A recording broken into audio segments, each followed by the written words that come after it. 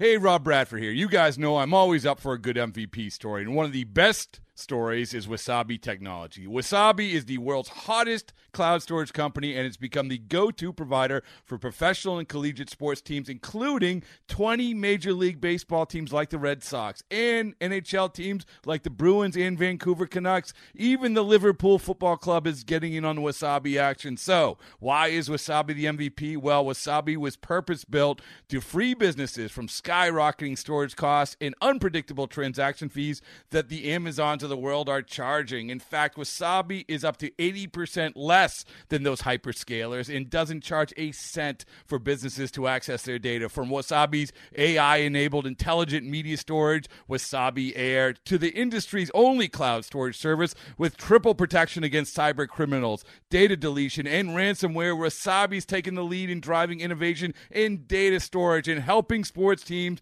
to unleash the power of their data. Wasabi, another Boston-based championship team.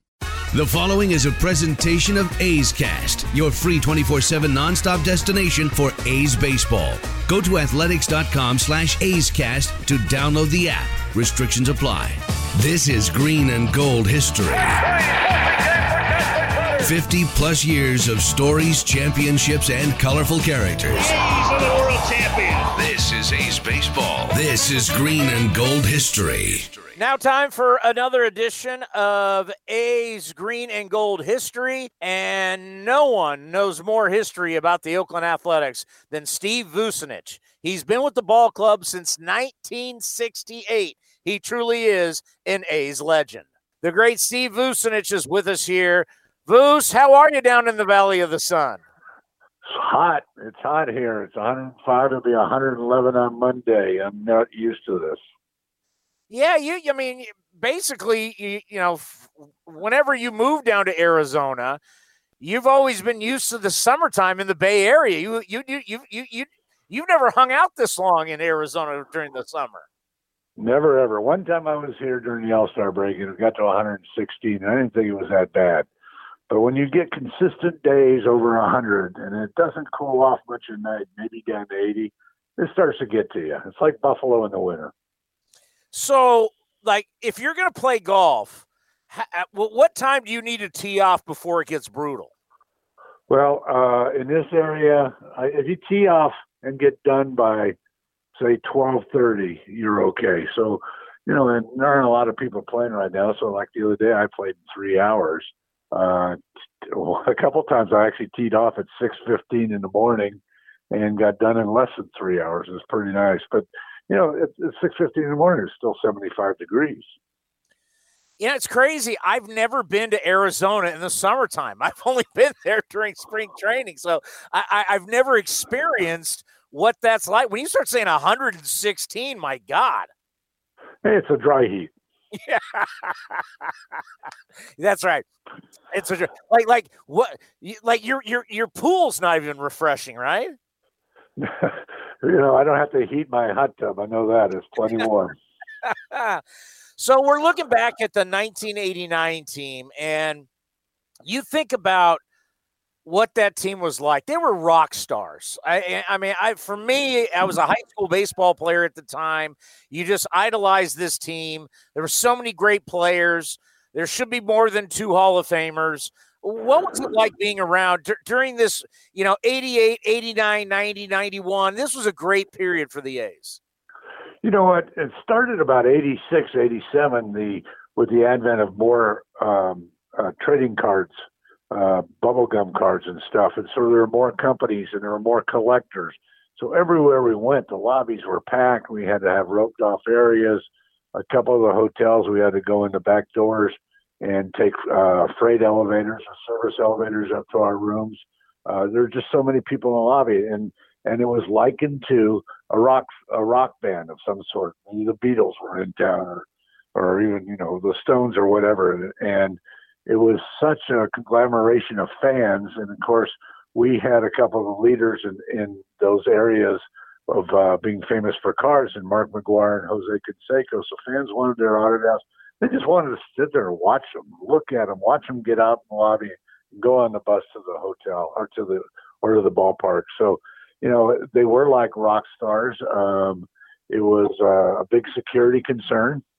We stayed in a hotel next to the old stadium in Arlington, and the hotel was literally 75 yards. The visiting clubhouse entrance, 75 yards to the hotel property.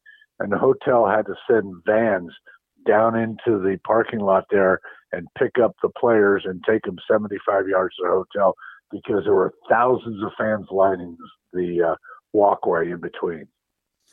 You know, Jose Canseco might be the first guy or first athlete, I should say, that the paparazzi really was following him. Like, you know, when that famous when he's coming out of Madonna's apartment in New York. I don't think our younger fans really understand what a star Jose Canseco was in the late 80s. Oh, sure. His cover boy, good-looking Latino kid, big muscles, tall, prodigious home runs. Yeah, he was a big-time star. And though I don't know if they followed him there or they're just waiting for Madonna to come out to be truthful. I'll never forget that. That was like Madonna and Jose, and then Jose is acting like he's going to go into the stands in New York and take guys out at Old Yankee Stadium. That was a big story. Sure. And the funny thing was Dave Henderson's on the bus, and there's a picture of Jose coming out of Madonna's apartment, and here it is like 6 hours later, and Henderson looks at Jose and goes, "Hey, you were in the same clothes you came out of Madonna's apartment in." He hadn't changed. What was it like when – because I know Sandy Alderson actually told us down at the winter meetings in San Diego, you know, there was a debate whether they should bring Ricky back or not. Like now you think it'd be a no-brainer, but back then you're like, do you want that personality and do you want the guy back in your clubhouse? What was it like?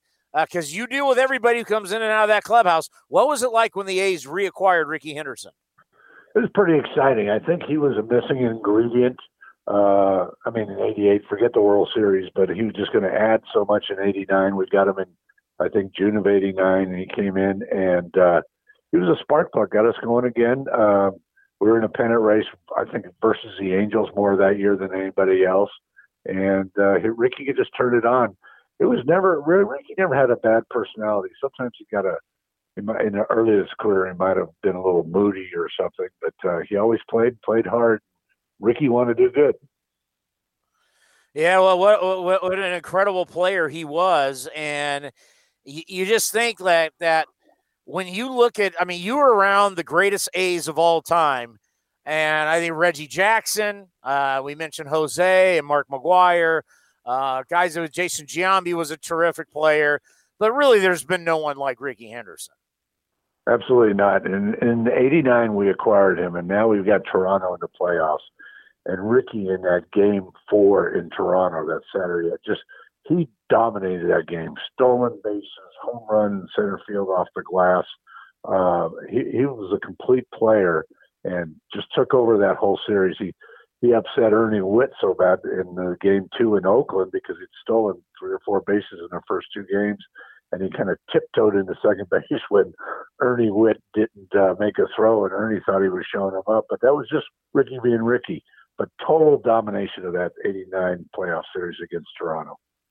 I think about Dave Stewart being such a big game pitcher, you know, coming kind of out of nowhere. And one of the great stories is that he learns his forkball from Sandy Koufax. Asking Stu about that on the show was just incredible when you're talking about Sandy Koufax and Dave Stewart. What was it like being around him back in those days? Because he seemed so intimidating. You knew what a tough guy he was. He's a black belt, but what a winner and what a gamer. Well, the funny thing is I had never met Stu until he came into my visiting clubhouse with Texas. He had already been with the Dodgers. I didn't know him, but I knew he went to St. Elizabeth. I knew he signed as a catcher. And then all of a sudden, and I knew, the frown, although it wasn't as popular back then as it became with the A's and associated with him then. But all of a sudden he came into the visiting clubhouse and he wanted to ask me about a kid that he had worked out with that had worked for me, who's now a San Francisco fireman. He said, "You seen Mo?" And all of a sudden this high-pitched voice coming, I'm thinking, this guy screwing me? I never knew Dave Stewart had such a high-pitched voice, and I thought it was really messing with me. But getting to know him then, and then when I know he went to Philadelphia after, and he signed with us, a great career with us, a great person. When the Raiders left and went to L.A., there was a void there. The Raiders Linemen's Club used to go to Children's Hospital. And this group that I was involved with, a bunch of business people that hung out at the Oakland Hyatt, would go to Mervyn's, and Mervyn's would give us or charge us cut rate prices for toys. And the Raiders would have a few linemen or just players from the Raiders go to Children's Hospital and give them away. Well, the void with the Raiders not being around in December before Christmas, we enlisted Dave Stewart, and I think Michael Davis lived there then, Dwayne Murphy, and we'd go to Children's Hospital to give those away. And we didn't care if we got publicity for it. It was just a good thing to do before the holidays. Well, every year after the first year, Dave Stewart would call me about the 1st of December and say, hey, when are we going to Children's Hospital? That's the kind of guy he was and what he did for the community. You know, you mentioned the Raiders locker room. Are you going to utilize that now? I mean, it's a huge locker room. I mean, there's a lot you could do with that. There is. It's bigger, especially with us having the spring training too in Oakland. We still need to try to separate the players. I don't think we'll get complete separation, but I've already earmarked and done a schematic of by position for lockers. I've got the exact count of lockers and where they are. So we are going to utilize the Raider locker room. I mean, the original plan was to remodel it and use that as the A's clubhouse and cut it up and partition it. But right now we're going to go in there and use the training facilities and still have the weight room and still have some things in the current A's clubhouse. But we are going to use the Raider locker room when we get back to Oakland, whenever that is. You know, when I think about your job, I mean, you've been doing it for so long, but just kind of give people an idea of like how much stuff you have to order and has to be shipped, whether it's down to Arizona or it's to Oakland, wherever you're traveling. I mean, you're ordering stuff that it's really unbelievable. Well, it's like the week before the virus shut us down, I had my opening day order of baseballs come into Oakland. That's some 600 dozen. And that's quite a few. And then at the same time, I had a drop shipment down here in Oakland the day before we got shut down, just enough balls to finish the last 10 days. So I've got all those to go on a truck and all the other equipment. And when I get the truck, it's a 50-foot trailer from Atlas Van Lines, and they pack that thing to the gills. These guys are professionals. We'll probably have about 40,000 pounds of equipment going back, and that's baseballs, bats, shoes, everything you could have.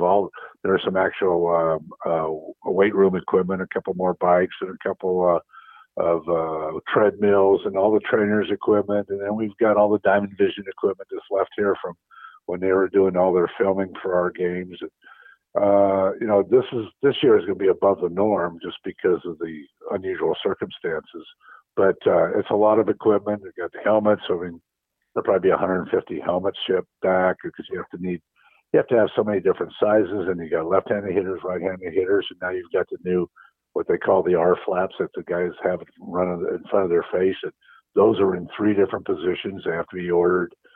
So there's a lot of equipment. It's I used to think it wasn't as much as football, but now I think it is. It's getting close to it. Remember back in the days when you only had to deal with a home jersey and a road jersey, and that was it? That's it. 2 pairs of pants, 2 jerseys of each color, and 2 pairs of pants of each color. And now we only take 2 jerseys on the road, but we do wear as many as 5 jerseys in the course of the season, and that doesn't count specialty days or turn back the clock days or whatever. So, and everybody's pants, nobody has the same size pants. I mean, you might have same guy wears a 36 waist and maybe a 39 leg, but his inseam's 34, and somebody else might be 34 and a half, and they might have material taken out of the rise. And then when you get to bats, I looked at it last year, only 2 guys had the same exact model, length, and weight of bats. But then you get different colors. So there's a lot of differentiation, a lot of specialization in both uniform ordering, helmets, hats, gloves, shoes, and bats. I mean, people just don't realize. I mean, there's a different jersey for 4th of July. There's Memorial Day. There's breast cancer awareness. There's prostate cancer. I mean, you got to deal with so many different jerseys and hats now. It's amazing the amount of uniform changes that we have in Major League Baseball now. Yeah, in Major League Baseball, Nike, which is now the new provider, and their logo's on the jersey on the right front chest. They're trying to streamline it, trying to prove that so many jerseys don't equate into sales to fans or whatever. I don't know if that's true, but they're trying to do that, I think, just so they don't have to manufacture and have so many available. But sometimes when you look at it, and I look at the end of the year, and there's a white jersey and there's a gray jersey, and it doesn't look like, and every player has two, it doesn't look like those have even been worn. But then we've got to get the new ones for next year. So there are a lot of jerseys that are hardly ever worn. Were you able to watch the 1998 home run race documentary on ESPN? Were you able to watch that? Yeah, I thoroughly enjoyed it. I thought it was very well done. I do too. I know some people have criticized it. I thought it was great. When you look back at Mark McGwire, I mean, people need to know that you become really good friends with everybody in the clubhouse. Anybody that's ever come to Oakland and played for the A's, you become very close with. What was it like? What was Mark McGwire like back in the day? It's funny. Somebody asked him about 2 years into his career and said, "Hey, how come you got wearing 25?" And he said, "I don't know. Boost just put 25 on a jersey with my name on it and hung it in my locker, and that was it." But he was a kid that I had seen played in the '84 Olympic game actually before the workout day at Candlestick in '84 for the All-Star game. They had the Olympic team there, and McGwire was there, Bobby Witt, Oda B. McDowell, and Corey Snyder, a lot of big names that came off that team and went into the big leagues. And we had just drafted him. And so I kind of watched his rise through the minor leagues. And we started playing him, and people forget this, at third base. And his first few games in the big leagues was at third base for us. I can't remember what happened to Carney that year, but that's because we had another phenom at first base, a left-handed hitter and thrower named Rob Nelson. Well, Rob got off to a bad start, so the natural fit was to move McGwire over to first when we played. But trying to get him to play a third base position was just to give us, some more versatility and give him some versatility too. But people forget about that. But, he had a great year, 49 home runs, and then didn't play the last game of the season because he went home for the birth of his oldest son. And that was the last day of the season, so who knows, he might have hit 50 that year. But a good guy, a hard worker, a guy determined to make good by his hard work. The steroids thing only came about because of that foot injury. We had he'd hurt his foot, and we had sent him to a special doctor in Houston that worked with track athletes. In fact, a bunch of the sprinters had gone to him, and he got him going. And then I don't know how the actual start of steroids, but it helped his foot. And I think it just kept using him. I mean, he was strong before that, so. I can't believe you're putting a 6'5" guy out at third base. He'd be like the biggest third baseman of all time.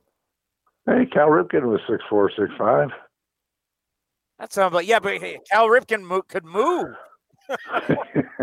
Well, actually, Mac was pretty limber then. I mean, you see how skinny he was, but he's an athlete and he could react. So, and it wasn't very long. I mean, he was there for a dozen games, maybe. I'm not even sure. We always say you're the A's historian, and what a great you've had. I mean, I know you've had one before, but the reality is you've never needed a resume. Well, let's hope I don't have to activate one in the next year or two, too. Hey, it's always great having you on. It's always a treat, and I can tell you.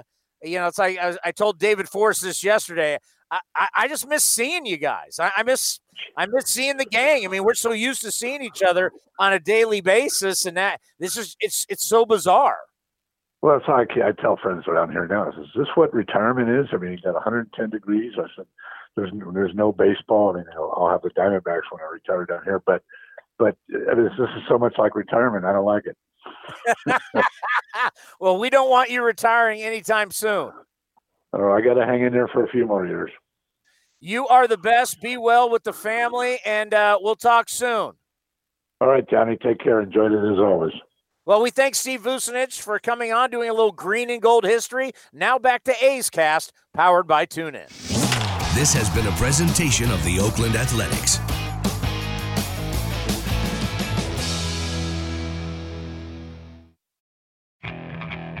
Okay, picture this. It's Friday afternoon when a thought hits you. I can waste another weekend doing the same old whatever, or I can conquer it. I can hop into my all-new Hyundai Santa Fe and hit the road. Any road. The steeper, the better. Because my all-new Santa Fe is available with H-Track all-wheel drive, so I can hit the trail without a worry in the world. Heck, with 3 rows and best-in-class rear cargo space, I can pack the whole family in with all our gear.